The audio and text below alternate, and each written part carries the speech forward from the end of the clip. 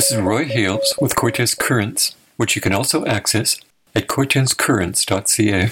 Gorge Harbor Marina is undergoing extensive renovations this year. The general store, marina and gas pump is open, but much of the resort is expected to remain closed until 2024. General Manager Jason Johnson explained, "We had a fairly successful last season and then became even more aware of some major infrastructure needing to be addressed. It wasn't just a matter of it's a septic issue, or it's a water issue, it's an electric issue, it's all of it. We are having to take a look at some major infrastructure at the Gorge with the understanding that the property has a lot of age behind it. So we really need to take a look at that and press the pause button. We're fortunate to have a buyer like Klahoose that has motivations past a return on investment. The decisions to restrict operations is a tough one. It's a tough one for QXMC. It's a tough one for Klahoose, and it's certainly a tough one for the community who depend on some of the amenities at the property. As time goes on, we'll have more data and can speak more intelligently to what is the final operating plan. The Float House restaurant is under permanent closure. We had our structural engineers go through that building, and it was determined that that building just wasn't structurally sound. We can't invest further into that building. That is a giant blow for all of us. The Float House was the only full-service operating restaurant. There is other providers on Cortes, but it's a blow to the community. It is permanently closed now, and we are exploring other food and beverage options for the future. We plan to have the store open. It's an important amenity for the area and residents, and we are working to make sure that can stay open. We are planning to have the marina stay open with some subtle changes.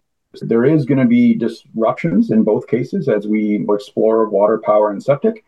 Once we get the go-ahead for water, the water will be available to people moored with us. But in order to offer a resource past that, you have to have it available. And we're not sure we have that.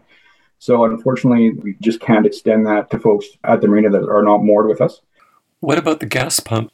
So again, very important for the community as well as internally. That gas pump is, I don't think you'd classify it as an antique, but it's close. And parts are becoming impossible for it. A pump like that is in the neighborhood of $55,000 to $60,000 to replace. And so we are moving forward on that. I do not have dates yet on when that's going to take place, but we will certainly alert the community when we have to do closures to get that work done. We are also working closely with Squirrel Cove Store to alert them and keep them current so that Cortes does not go without gas services for any period of time. What about the campgrounds? We have phoned our valuable guests, gave them the bad news about the RV and campgrounds this year. We are just determining our other accommodation on site, being the cottage and the lodge rooms, and we're hoping that we can have those open. And the music program? We've had to take a look at that with the understanding that this program is incredibly important for the community of Cortes, the guests that stay with us, and just a great time to meet local artists and hear some great music. That's a program that costs us in and around $40,000 a year to produce and really does need to be offset by RV traffic. One of the hardest things that we had to do as part of taking a look at our 2023 operations is phone these incredible artists and let them know that we have to postpone the program.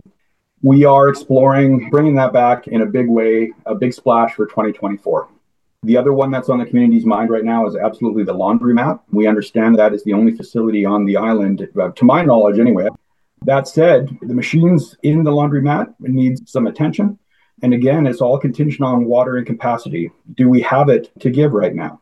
From a business perspective, it does not pay for itself, but it is important for the community. We are trying very hard to keep that one open, but again, it's contingent on what we find for capacity studies for water.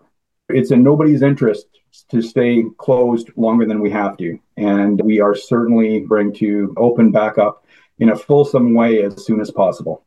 We're looking at repairs needed for basically all of our linear infrastructure. We need to understand the capacity and flow rate data for septic and water.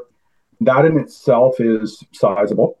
And while you're in the ground, it only makes sense to do some other things. For example, if you've got to take a look at linear water and septic, you might as well look at if your campground is actually laid out properly for today's discerning guest.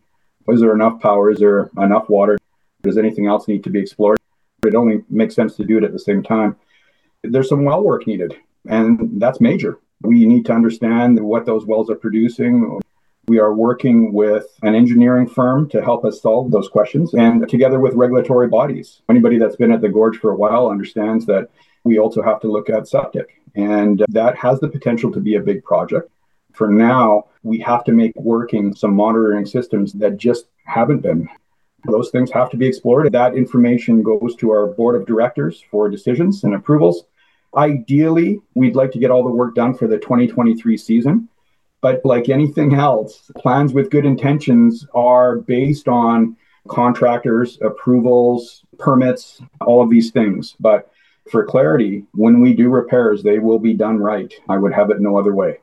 You've been listening to an interview with Jason Johnson about the renovations at Gorge Harbor Marina. This is Roy Hales with Cortes Currents. Goodbye.